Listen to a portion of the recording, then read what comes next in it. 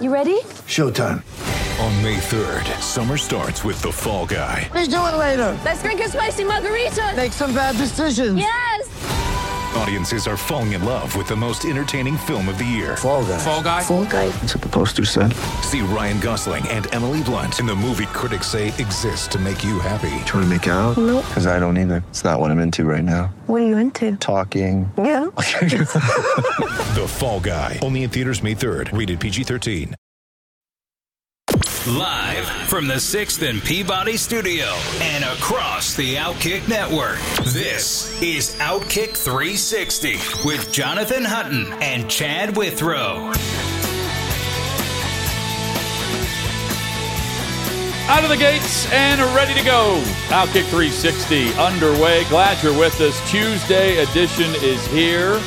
Ross Dellinger of Sports Illustrated will join us, and we'll be discussing in about an hour how the NCAA all of a sudden now wants to try to rein in name, image, and likeness. We'll try to talk with Ross about how, in fact, they're going to go about doing that, Chad. It's going to be a crime line, I understand. It's like a hotline you call in for tips. Well, it's like the tip line with a local TV affiliate. We'll see. Mark Harris and Trey Wallace will also join us throughout the show from Outkick.com. But, Chad, a treat as we kick things off today. And I should say, leading us off today, Donnie Baseball joins us. Don Mattingly, Yankees great, former Major League Baseball manager, of course, now the bench coach with the Toronto Blue Jays, and an advisor for the Nashville Stars. They are the group efforting to bring Major League Baseball here to the great state of Tennessee. And, Don, it's great to have you on, man. Hope things are well. Yeah, fellas, everything's good. I appreciate you having me on. It's I enjoyed talking about the possibility of bringing baseball to Nashville. It would be it'd be great I think for the city, for the area, and it's all set up, I think, for a win-win for everyone. So I'm sure Dave Stewart had a big role in this, and while you're a part of the advisory group, but give us your take on why you wanted to be involved in this. Yeah, Stu's obviously a big part in his vision for the ownership group, and the diversity in that is, I think, kind of lines up with MLB and what's going on with the game. So it's very important, and the affiliation with the Negro Leagues is a perfect tie-in. And for me, I kind of was like searching out because it felt like a great opportunity in my mind to be able to use my experience to help build something from the beginning and from scratch. And I see what goes on with the hockey in Nashville. You see what's going on with the football team. The city's growing by leaps and bounds, it seems like, daily. It's just a good fit, and I think they're just show that they're going to be successful there. And it's exciting to be a part of it.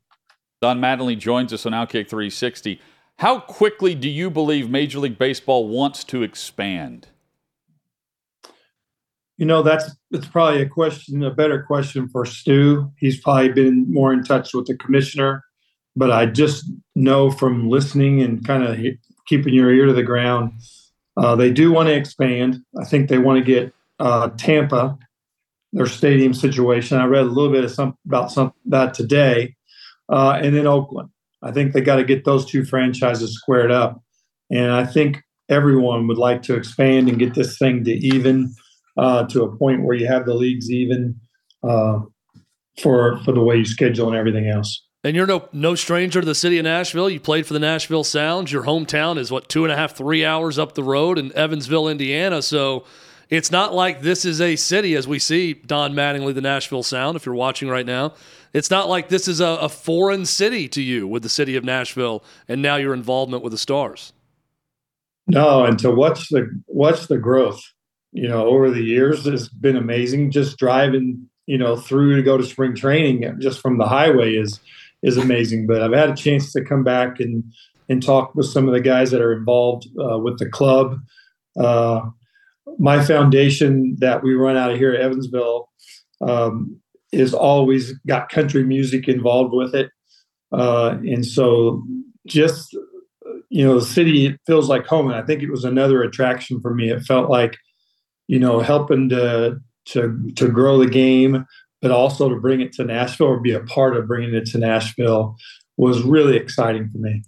You know, some buzzwords in the game of baseball today, but in all of sports, advanced analytics, sabermetrics, all of these things. I want to talk a little bit about baseball when you played, baseball now, some similarities and differences. Because when I think about Don Mattingly, the first baseman and the ball player, I think of someone that played in an era where sabermetrics sort of played out in your minds. And you were looking at these things in an advanced way, but it wasn't a computer or an algorithm telling you what to do. It was experience. It was study that went on. Am I close to accurate on that with the way you played the game versus the way you coached and managed the game years later? Yeah, I think you're close. And honestly, I think I was just on a call this morning with some of the guys from the Blue Jays, and we were talking about, you know, in the past when you, as a hitter, if a guy had ride or high spin or whatever, you would come back to the dugout and say, hey, this guy's a little sneaky. The ball up top kind of jumps at you. And today that would be called ride or a high spin guy.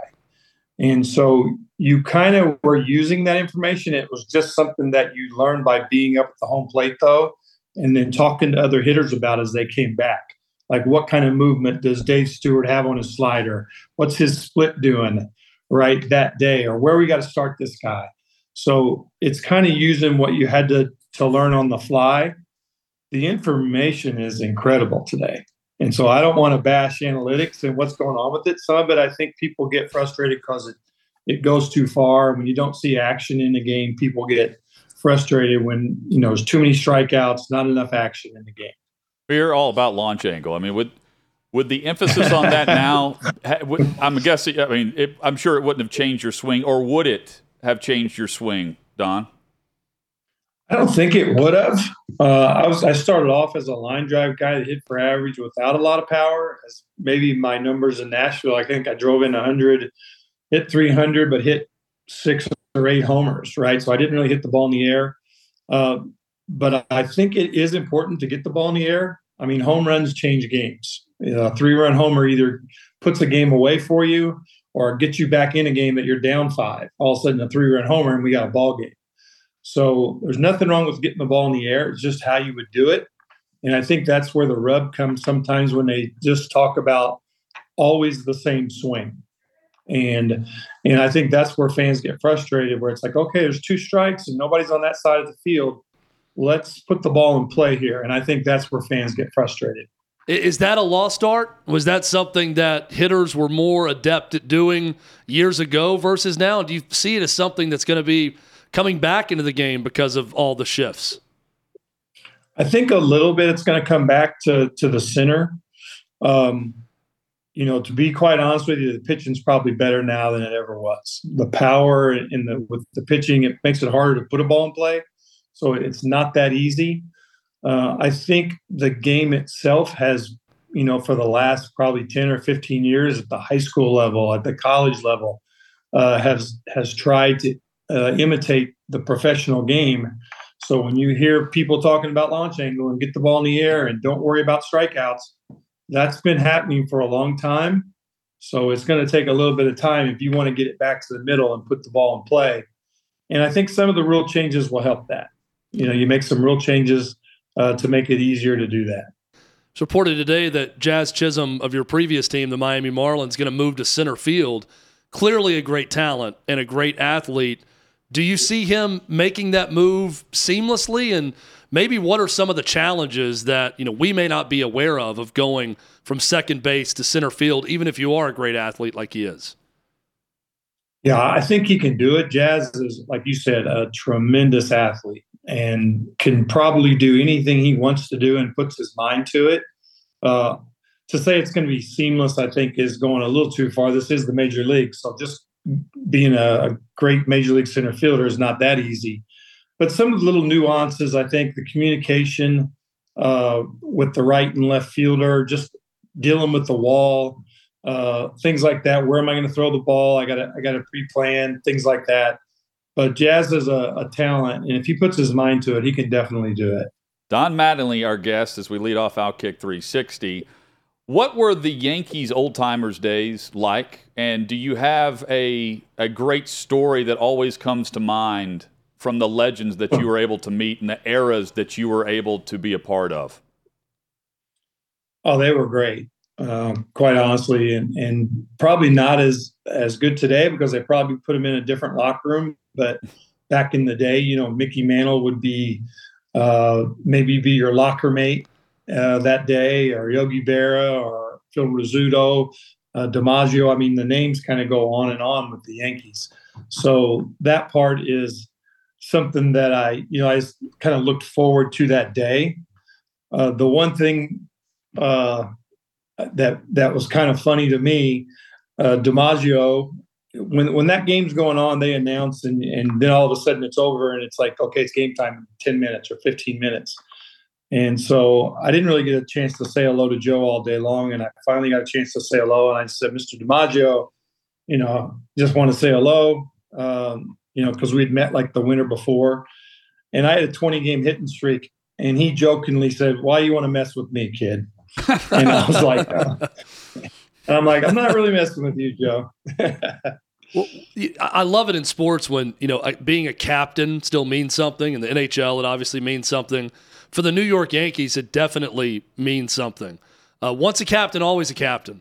What's that feeling like, being captain of the New York Yankees and knowing that's something that never really leaves you when you reach that status with that franchise? Honestly, with that, you don't realize, I don't know if you really appreciate it until you're done playing. And then you look back and say you were one of, 10, 12, 14, however many it is at this point. So it's really something that you feel honored by later. When it happens to you, nobody really, they just kind of come to you and say, we're going to, at least that's the way they did it with me, is they come to you and say, hey, we're going to make you the captain. And I'm like, okay, no job description, no nothing with that.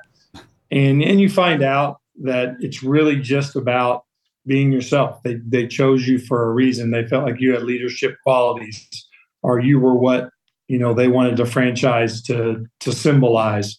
And so it's truly an honor. But at the time, you're a little bit like, okay, what goes along with this? And you find out it's really just about being yourself and doing what you've always been doing.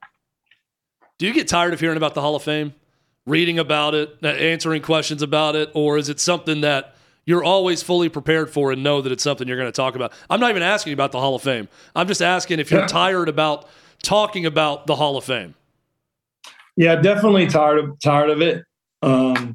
It's just like one of those things that, for me, like, I've played all my cards. In my mind, I know what kind of player I was. And, I know I didn't play long enough. A lot of guys played 18, 19 years. I played 12 years and retired really to make sure I raised my kids. So I probably didn't put enough time in to build the numbers.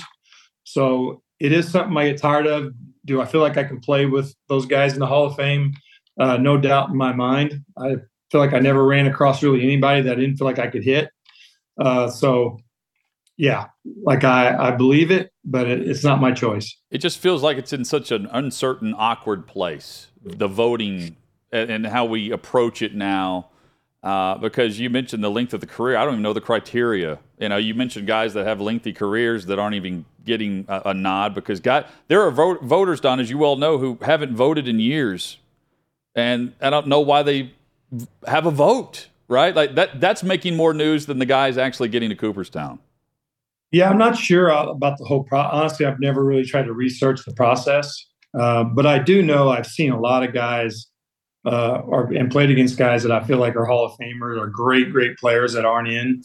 A guy like Dwight Evans. I mean, this guy was a tremendous player with the Red Sox for years and didn't make it.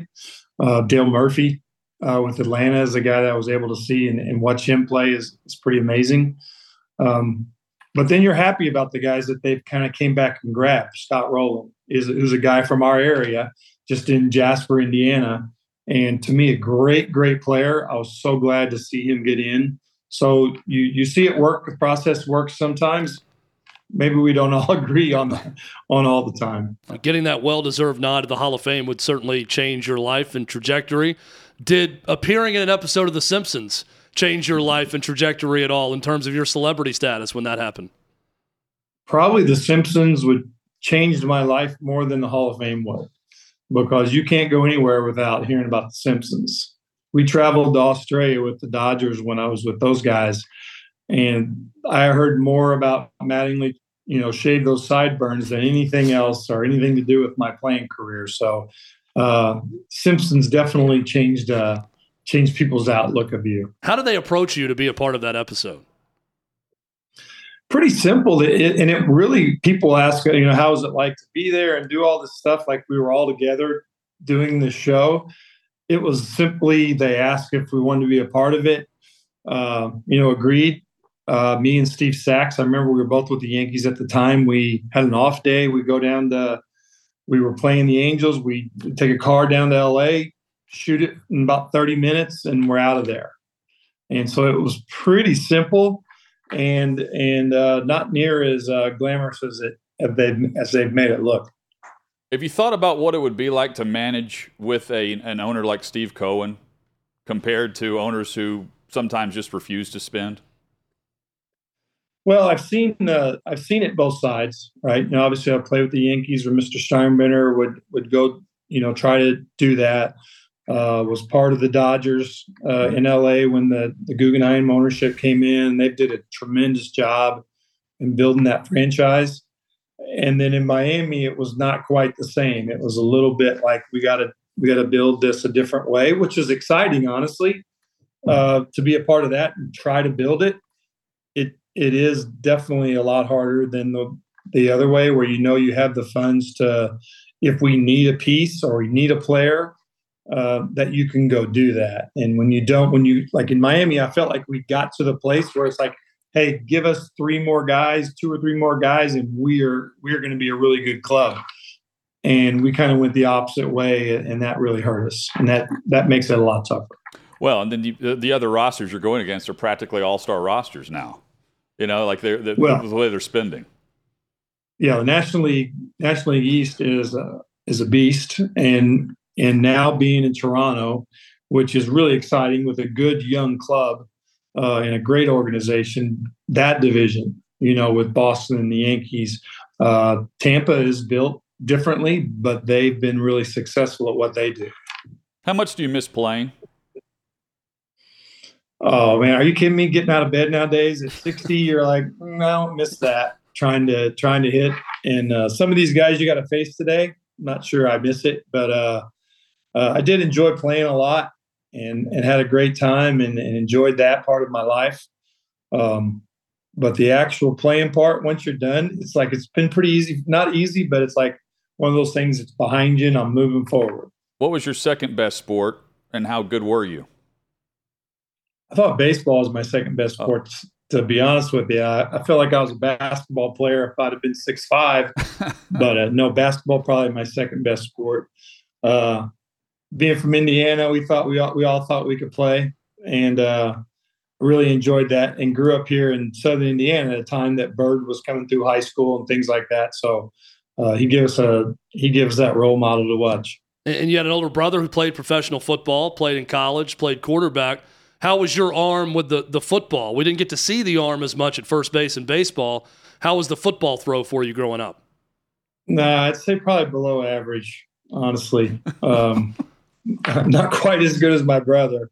But I enjoyed playing. I didn't like getting hit that much. That wasn't really that much fun when that dude comes across the line and catches you clean. That wasn't that much fun. But I did enjoy playing. So, and now we hope that we see MLB playing in Nashville sooner rather than later.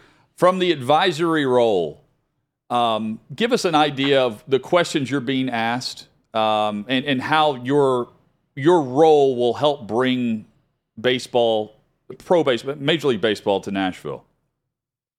I'd say very similar to the questions you all ask. You know, why do you want to be involved? Why do you think Nashville is going to be a successful franchise? Those type of questions. And for me, again, it's been all about, I felt like just excited about at some point, hopefully bringing baseball to Nashville and being a part of a franchise or an organization that's building from the ground up. I mean, and to be working for Stu, And again, just a small part. There's so many different facets to trying to bring a major league team, from the ownership side to probably the real estate and development side is huge for franchises nowadays. If you've seen some of the new ballparks, the cities they build around them are just incredible with things for families. So that part is a different part of it. And I just love to be able to help Stu and help, in any way on the baseball side of it to make it successful on that end. Don Mattingly has been our guest. Thank you so much for the time and going some different directions with us here as our first chance to visit with you. Hopefully not the last. And the next time you visit Music City, be sure to stop in. We've got some moonshine or some Yeehaw beer for you. And good luck in Toronto also. All right. Thank you, fellas. I appreciate it. Appreciate you having me on. Yeah, man, absolutely. There's Donnie Baseball. Donnie Baseball. I feel like Tom Selleck was a direct ripoff of Donnie Baseball in Mr. Baseball, the movie.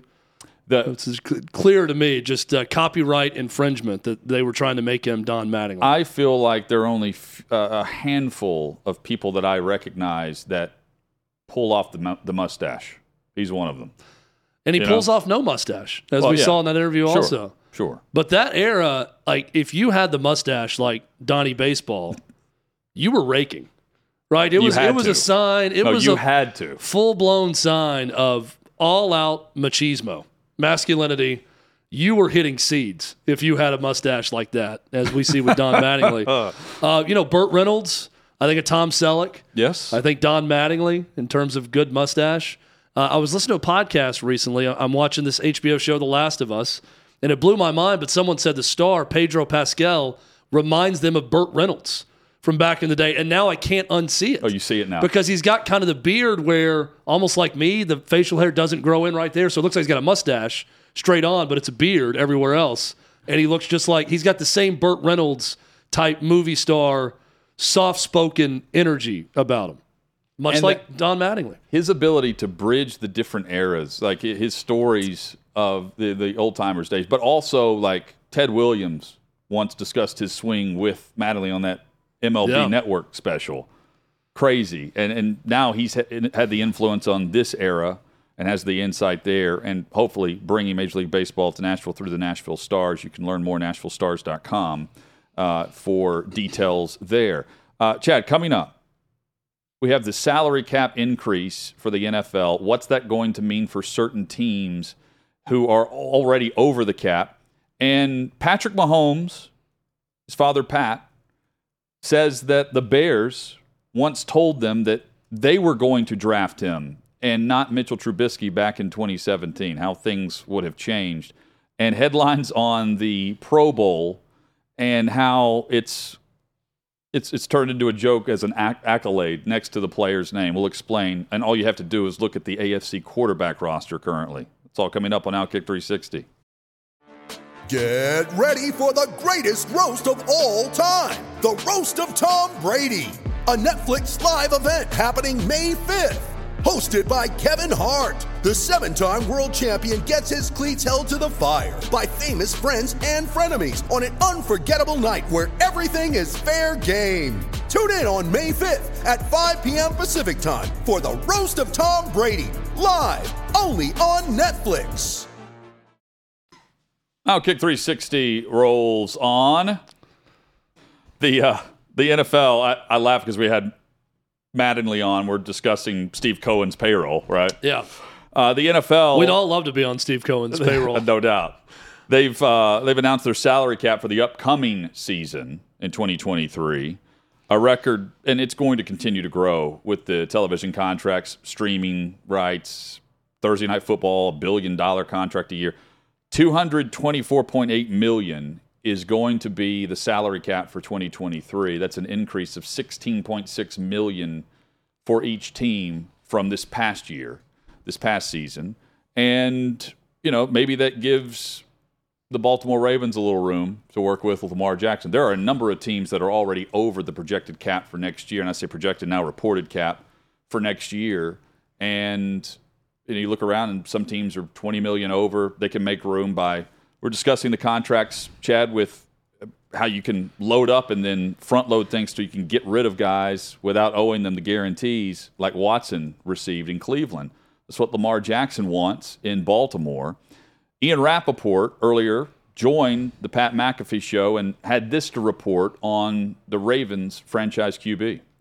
Yeah, Rap Sheet, all the tags were released except for the exclusive franchise tag prices. Are there any players that you know right now that will be tagged no matter what, whether it's some guys from the Bills, Lamar Jackson, or there's any names there that you know now? Yeah, I mean, Lamar Jackson is going to be tagged. I will. Exclusive or non-exclusive? So I don't firmly know the answer. My sense is it would be the exclusive. Okay. Because here's why. So, yeah. If they give him the non-exclusive tag, then someone can sign Lamar Jackson to an offer sheet and get him with the price of 2 first-rounders. If it's the exclusive tag, it costs Baltimore more. However, if at some point, and I don't think they will, but at some point they ever want to trade him, they set the price. So it'd be more than 2 first-rounders. So if you get the exclusive tag, it basically raises the price in the event of a trade, which I don't think is going to happen. There is a Rappaport. And, you can read into what they were saying at their presser, right, and surmise that that's going to be where they say 200% chance he's back, we're going to keep him, we're going to build around. At worst, it sounds like they're tagging the guy, which would be fully guaranteed for the upcoming season. That noise you heard in the background, Ian Rappaport at the Senior Bowl. I can tell the stadium in the background. I could even see the Reese's Pieces logos behind him. Yes. So he was on the sideline during some Senior Bowl activities. That's a nice little bit of news to get out of him, just to come right out and say, oh, he's definitely going to get tagged. How do we think Lamar Jackson reacts to the franchise tag? It's a ton of money. It's going to end up being about $33 million. But you know what Lamar Jackson ultimately wants. Yeah, the fully guaranteed contract. Fully guaranteed. So something approaching Deshaun Watson money contract. But think about it from this perspective. So this year he can be tagged, and the numbers are out where it's roughly $33 million for quarterbacks, and it positionally we'll run through that as well. But I think he's totally fine with it, and here's why: because over the next 2 years, if he's tagged again in 2024, well, it's going up by 10%, plus it's the average of the top contracts in the league. That could now include Joe Burrow, Justin Herbert, Jalen Hurts, right? So with that in mind, it's going to rise. He could be looking at around 73, 75 million over the next 2 years. And once he signs, that's locked in, and he's got the guaranteed money headed his way as the franchise tag player. So he's getting the guarantee for the season, and while it's not the $45 million annually, which is what Deshaun Watson's getting, he's played this out to where he's getting max money no matter what the Ravens want to do. If they don't want to get rid of him, they've got to tag him again. And after you're tagged twice, you can't be tagged again, and he's still young enough to go on and get that type of money as the salaries continue to go up, as salary caps continue to go up. He didn't sign a deal like Josh Allen, which is great. But Allen and Mahomes, which is just crazy length, crazy numbers overall, we will look back on that, and they will be restructuring to get a bump, in order to help out their overall salary caps there too. I think he's played this well, except for the injuries. Which, again, that's the risk he's taking, and that's also the risk that the Ravens are taking by kicking the can down the road. Case in point would be Dak Prescott. Dallas franchised him. The year that he was franchise tagged, Dak, I'm talking, he only played like 5 games, and then they renegotiated. Went back to the negotiation table and signed him up to this massive contract. And now they're looking at it going, at least from the fan base perspective, from the national overall narrative, is Dak going to be the guy that takes them to the Super Bowl? The Cleveland Browns essentially did what Steve Cohen is doing to baseball with that contract.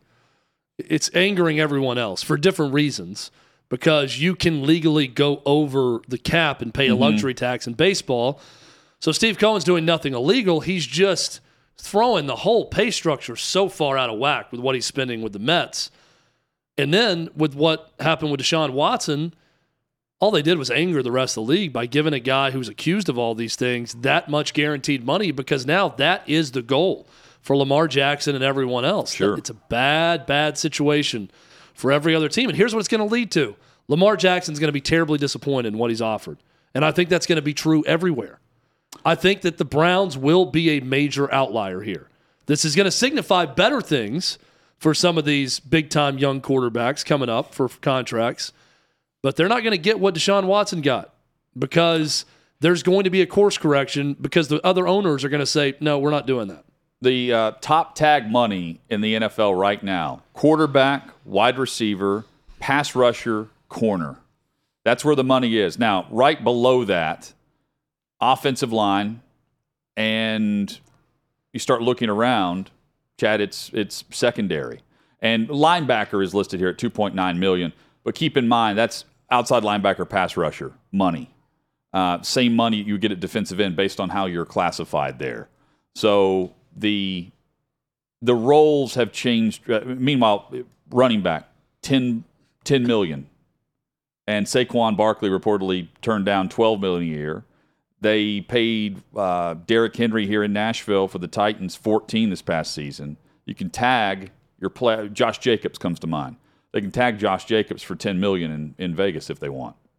Number that jumps out to me there: linebackers still getting paid very well, $20 million on that. But that's the pass franchise rush tag. aspect. Yeah, because the outside linebacker. And also, has anyone ever tagged a kicker? I noticed the kicker number up there. I'm trying to think of a franchise kicker that's been franchise tagged. I think it was a Giant or a Jet that was tagged within the last decade. Graham Gano, maybe? Maybe in like Lawrence Tynes. Huh. That sounds right. Yeah, but just because they wanted to keep him around for another year before they developed their own guy, I guess, right? But, for $5 million, Dave, you have the details? Yeah, Robbie Gould got the tag. Robbie Gould. 2019. Robbie Gould. Robbie Gould's paid off pretty well. Not bad. Pretty good. Was that when he was in Chicago? Who was wasn't Robbie Gould the double doink guy also? With Cody the Bears? Parkey. Is that Cody Parkey? Okay. Yeah, franchise player. Is that what you're saying? I just remember the Bears kicker hitting the goalpost twice. The Bears reportedly told Pat Mahomes that they were going to draft his son Patrick Mahomes in 2017, and instead they took Trubisky. They said they would take Mahomes ahead of Trubisky. We know how that turned out. Trubisky's a average NFL quarterback. He's won some games. He got paid to go to Pittsburgh, and he's replaced by their first-round pick. And meanwhile, you have the face of the NFL in Kansas City with Andy Reid.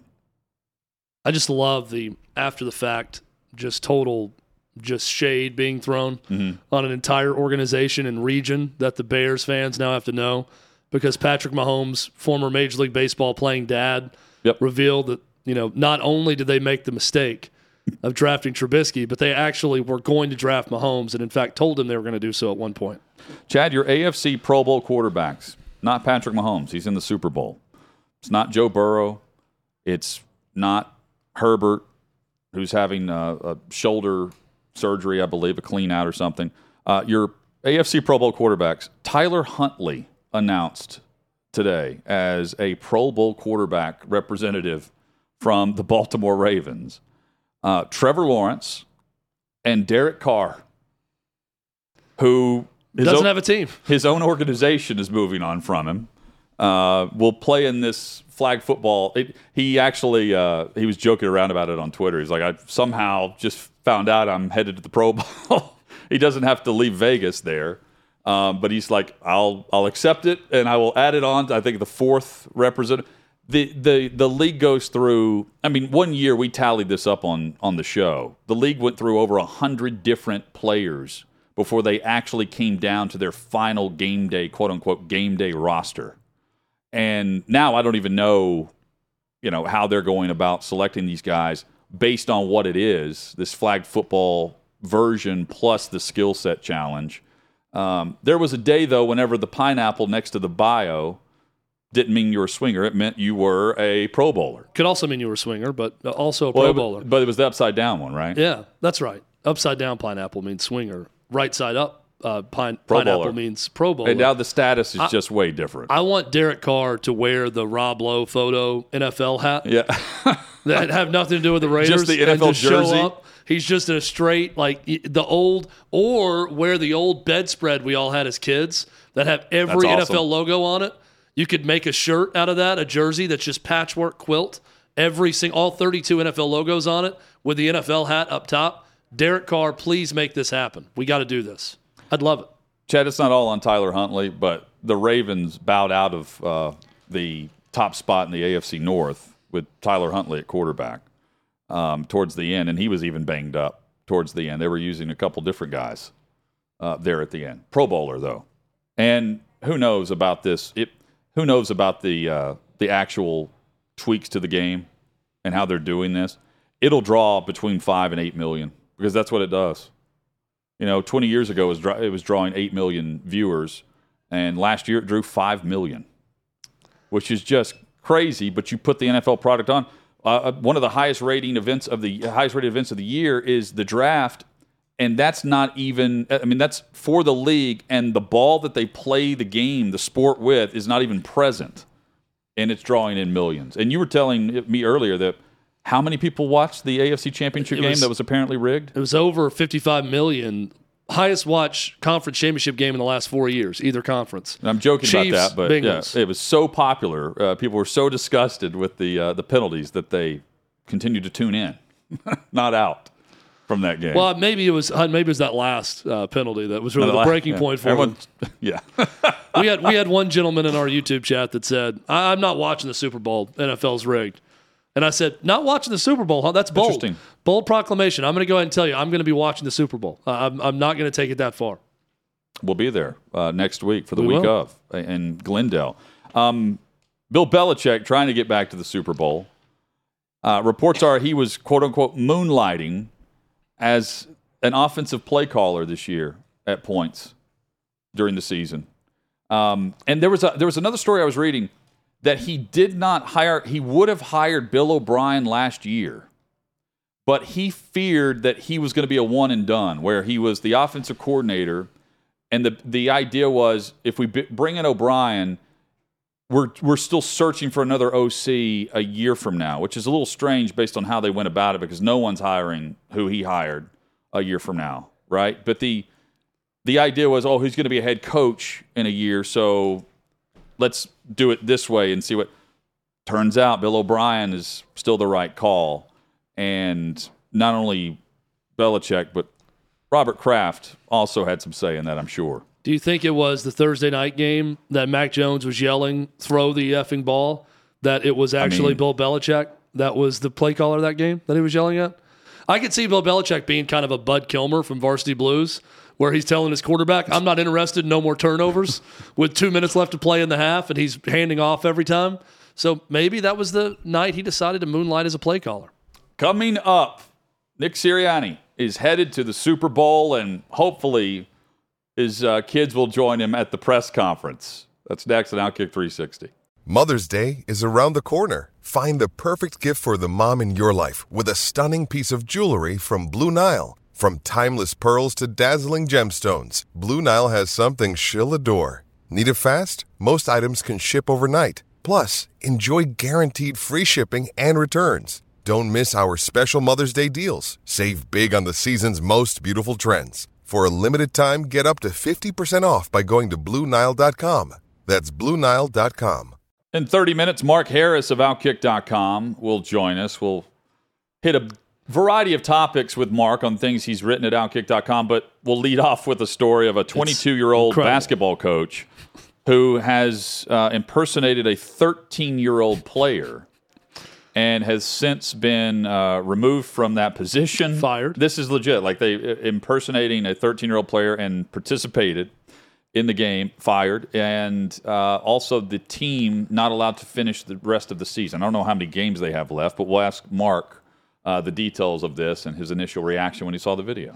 I think it's ridiculous that the whole team now has to just stop playing. Well, I guess everyone was in on it, so it's kind of like, you're forfeiting the Now, rest of all this stuff. Junior high basketball, like when I played, it was over like first week of February. So Yeah, it may be right. a week left. They may be in the conference tournament. Right. And they just can't play in it.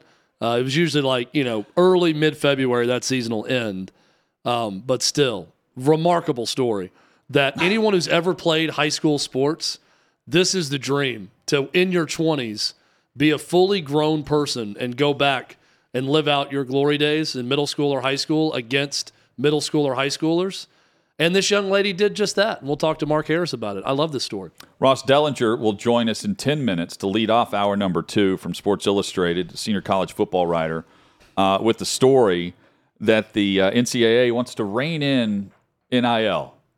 And I'm fascinated with how they're going to go about trying to do this, given their fear of litigation. Has the That's what they've Massachusetts governor officially taken over? No, not until This is just July, like, right? These are like plans he's given his subordinates that when he takes over. For step number 1, well, this feels we need to put a hotline out for NIL violators, and we will answer that hotline regularly. This feel like Jaden Rashada response in a way? Sure.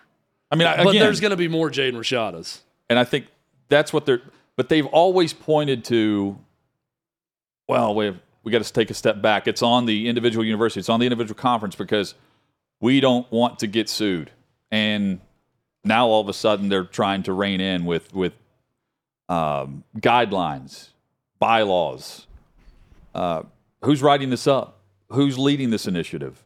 Who's funding this project? How long is it going to take to investigate this? Because they take forever to investigate anything. In fact, they normally allow the reporters to do the investigating for them, yes, which is what the sports media has been doing with Rashada specifically. And so here's the other thing. No one cares. No. Like from a morality standpoint, I don't know fans of Florida's rivals that cared. They just like the fact that Florida had egg on their face. They weren't mad that they were going to pay Jaden Rashada $13.4 million to play quarterback there.